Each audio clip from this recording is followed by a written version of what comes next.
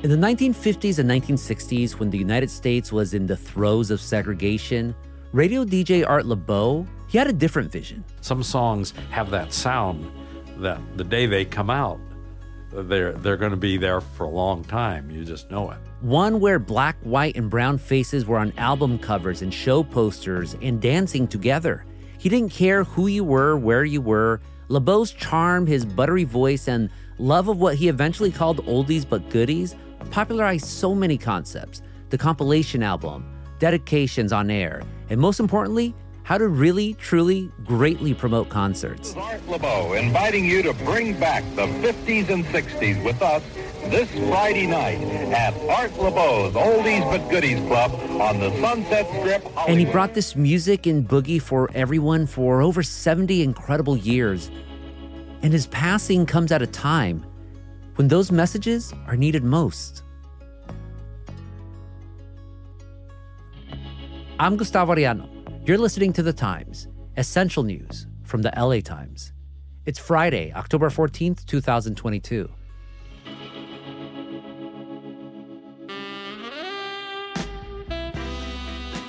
Today, a tribute to Art Laboe, who died on October 7th of pneumonia. His voice was on the LA airwaves for generations and across the American Southwest.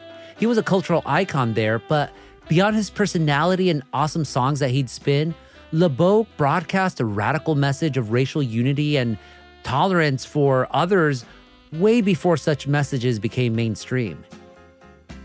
Here to help pay tribute to Laboe is LA Times reporter and my longtime compa, Gabriel San Roman. Hey, what's up, Gabriel? Doing good, but definitely feeling the gut punch of losing such a radio legend like Art Laboe. Oh, yeah, man. I mean, my first memory of Art was his album, Memories of El Monte, actually on a CD. And I mean, the songs are great. God, Dedicated to You, You're Still a Young Man, Reasons, all that great stuff. But I always like the cover. Like, you see this cover, it's a picture of one of his concerts at El Monte Legion Stadium back in the 50s. And you have black kids, Asian kids, white kids, Mexican kids. They're all dancing together. They're all happy and all of that. And we have to remember that this was from the 1950s when redlining was still in full force. But yet here you have Art saying like, nah, racism, you get to stay out the door. This is a safe space for all folks of color and anyone who wants to be on. But what were your first memories of Art?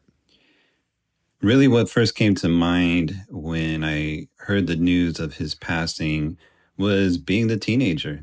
When you're trying to express yourself about early whimsical romantic feelings and whatnot. But for me, really, like Sunday nights, you could just turn on the radio. He had a 6-hour Killer Oldies Sunday special. And for me, I'd get my Solo jeans, spray some starch on them, do my ironing, getting ready for the school week ahead. And it's as simple as that in terms of my first memory. But that's pretty much as Chicano as it gets. I have those same memories. I didn't iron as much as you probably did, porque yo soy trocho. Then we become adults. We start covering music. And I remember when you actually interviewed Art Laboe. Exactly. I had goals as a young media maker. In 2008, I worked as a radio producer in community radio. My first question is, as someone who is credited for coining the term oldie but goodie, as an authority on the matter, I'd like to first begin by asking you, when does an oldie become an oldie? So I used to pass out a list of songs at the drive-in and then let the kids pick the music from the top 20 songs. So I used to get a few requests for songs that were 3 or 4 years old. So someone that's like 16 or 17, we had a lot of teenagers, 2 years, 3 years in their life is a long time ago because they don't start living their social life at age 1. They start living their social life in those days, maybe about 11 or 12, and that was half of their lifetime, you see. So it didn't have to be very old to be an old one. So they said, well, the old song. I had a conversation with a legend that stands out as one of my best interviews in my career. And all these years later, I'm happy that I still have that audio. And just, it has to be clarified that Art Laboe was not just in Southern California. His show was broadcast nationwide, and people who knew and loved Art Laboe knew that stuff. What was Art's background? Art Laboe was Armenian and grew up in Salt Lake City. As a young kid, he was completely fascinated by the medium of radio.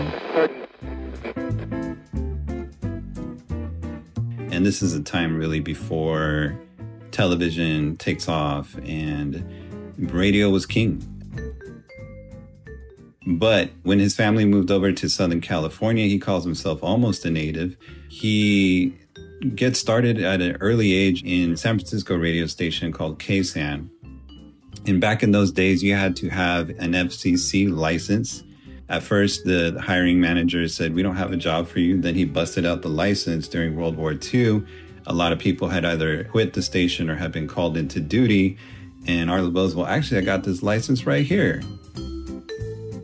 And then all of a sudden, the tone changed and the station manager hired Art Laboe, and it's been a radio career ever since.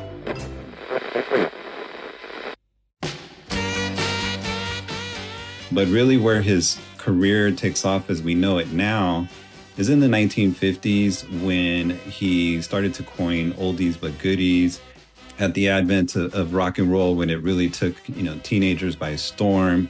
I didn't really know that I had that big of a following in East LA, but I started doing shows at El Monte Legion Stadium. And in those days, teenagers couldn't go to public dances if they were under the age of 18 in Los Angeles, but they could in El Monte. So they came from everywhere, Beverly Hills and Southgate and Hollywood and the Valley, and of course, a lot from East LA. And you had this melting pot of music there where Chicanos, black folks, and white kids from West LA all congregated together to hear Rosie and the Originals, Richie Valens, all these wonderful musicians. But the core of that audience in El Monte was Latinos. And so we called them Oldies but Goodies dances. And then the first Oldies but Goodies album came out, Volume 1, 1959. So why were these concerts so notable in El Monte, of all places, which is a suburban city just east of Los Angeles? What was everyone else doing at that time? Art Laboe did what Dick Clark did not do. If you look at American Bandstand, Dick Clark liked to say that the dance floor where he recorded the program when he took it over in the mid-50s was integrated with black kids and white kids.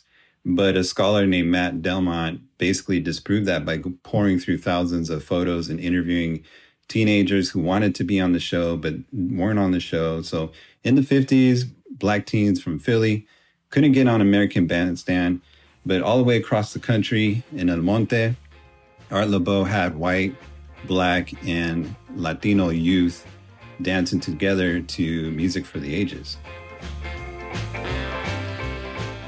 More after the break.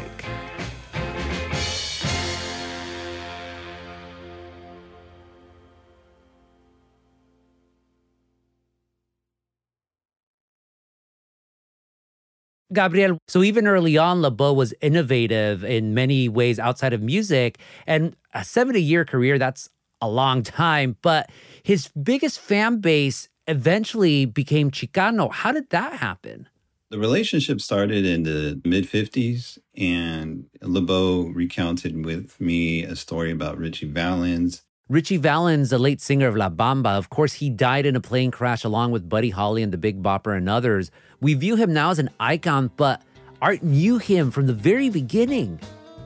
Well, I knew Richie when he was 17. He went to high school in Pacoima. He did his first shows for me at El Monte Legion Stadium when he first came out with his early stuff. But when that movie La Bamba came out, it showed a lot of people that there was Latin music in the 50s.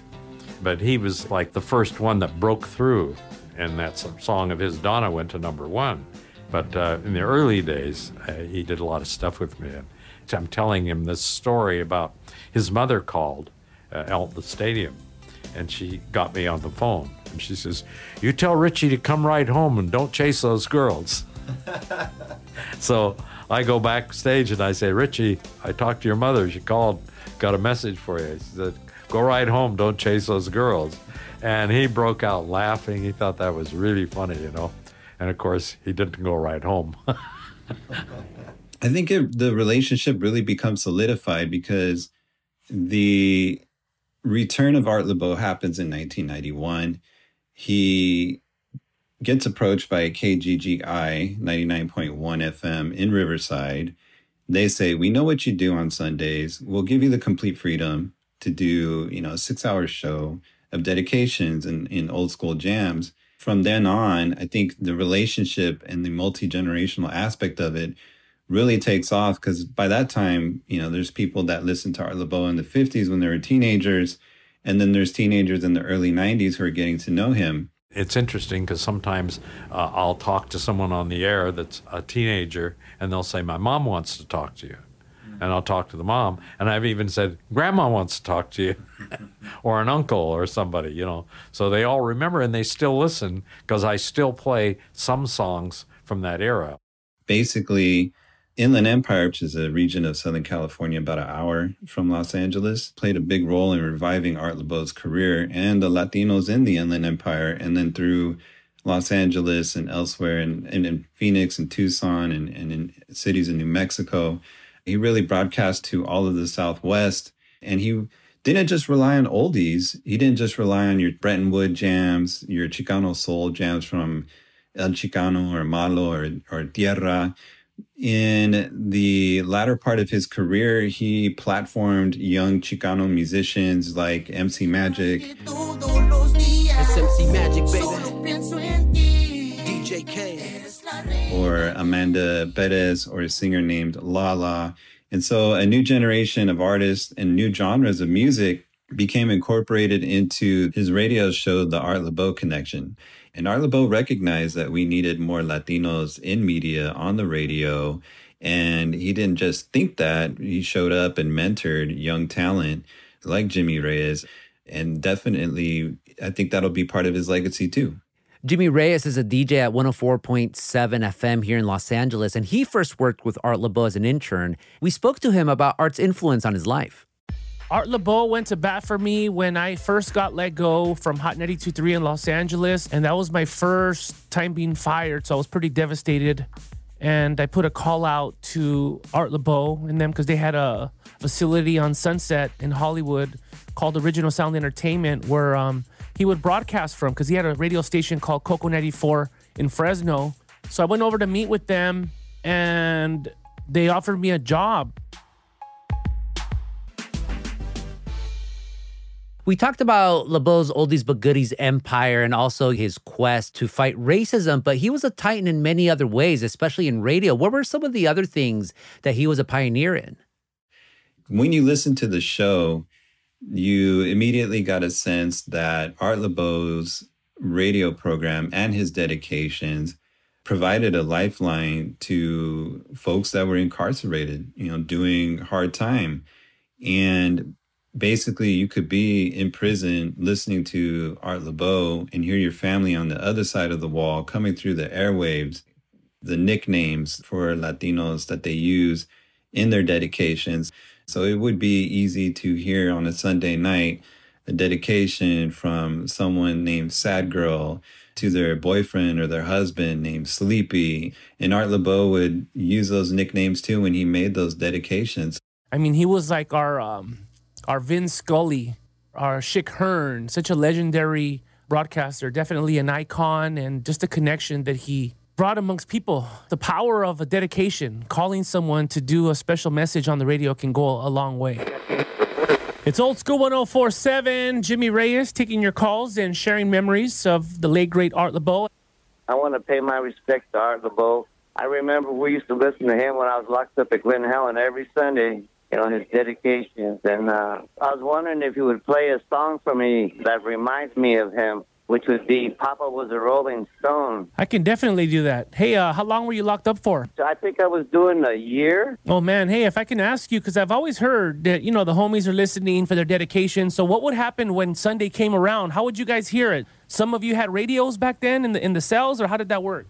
No, it was, we were in dorms, and the sheriff or the police had control of the intercom in there, and they would turn on the intercom just for the dorms.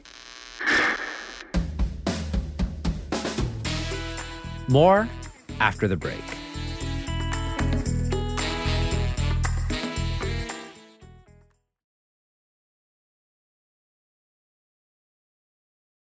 Gabriel, what Art Laboe's most associated with older music, the old R&B, what he literally trademarked as oldies but goodies. What do you think is it about oldies music that continues to have this staying power? What do you think is so powerful about that command of nostalgia? I think that oldies but goodies remain because it's just timeless music. And the lyrics are heartfelt and sincere. If you take a song like Angel Baby by Rosie and the Originals, it's just like heaven being here with you. These are very innocent declarations of love that kind of typified, the sensibilities of mid-century America. And so when you go really back into the day of Art's music vault, artists like Brenton Wood, they sound as good today as they did back in the day. I think there's a very strong pull to the good old days, if you will, when you were young, times were simpler, and they'll never go out of style. It sounds so saccharine, though, these heartfelt love songs with titles like Dedicated to You and Chapel of Love and Keeper of Dreams and all of that. So how does Art in these songs continue to hold such a place in our hearts, even at a time where it feels racial tensions and the world at large is especially bad? Yeah, Art Laboe was organic in his approach. He said that teens didn't have such a narrow scope or love of music. And if you went back to the 50s and 60s, the Billboard charts were diverse. And white kids wanted to listen to Black artists. And he was one of the first DJs that was unafraid to have that kind of eclectic playlist on his radio programs. He delivered to the youth what the youth wanted, driven by the open-mindedness and shared love of music that young kids from all different backgrounds enjoyed. And Art was the DJ in more ways than one, at the center of it all. What's amazing about all of this, Gabriel, we're talking about a DJ who, in our estimation, was doing these radical revolutionary things in many ways, but yet he never said anything political. He never talked about politics on the air. He never put himself out there as this type of revolutionary figure. But it is all very revolutionary in that sense. And then also just, what he did in terms of his legacy in the medium and his longevity in it too as well. I don't know what Art Laboe's overt politics were, but I know that he delivered musical utopias. We're airing this on the heels of massive turmoil with the LA City Council, where some Latino council members were caught on tape saying horrible remarks against Black people and other minorities. How much do we need Art Laboe right now? We need Art Laboe more than ever. He understood the street cultures that cross-pollinated between Blacks and Latinos, and uniquely in Southern California, whether it's hip hop, Latinos have been on the scene, Black folks created the genre, the culture, and we participated in it through b-boying, b-girling, graffiti, DJing, and MCing. And Art Laboe put on, the new generation of MCs. Like my folks grew up in the 60s, they listened to Motown. They listened to Chicano Soul, Sonny and the Sunliners. They listen to Art Laboe, and they have a lot of respect for Black people, history, and culture. So if we could learn about each other and build a mutual respect through our cultural contributions, it would be a different LA. It would be a different Southern California. But, we're here in the moment, missing him, and missing him for more than just his Sunday dedications. Gabriel San Roman, my eternal compa, thank you so much for this conversation. Thank you for having me on to remember a hero of mine in radio and someone that I and all of us will miss dearly. Thanks so much. I appreciate it.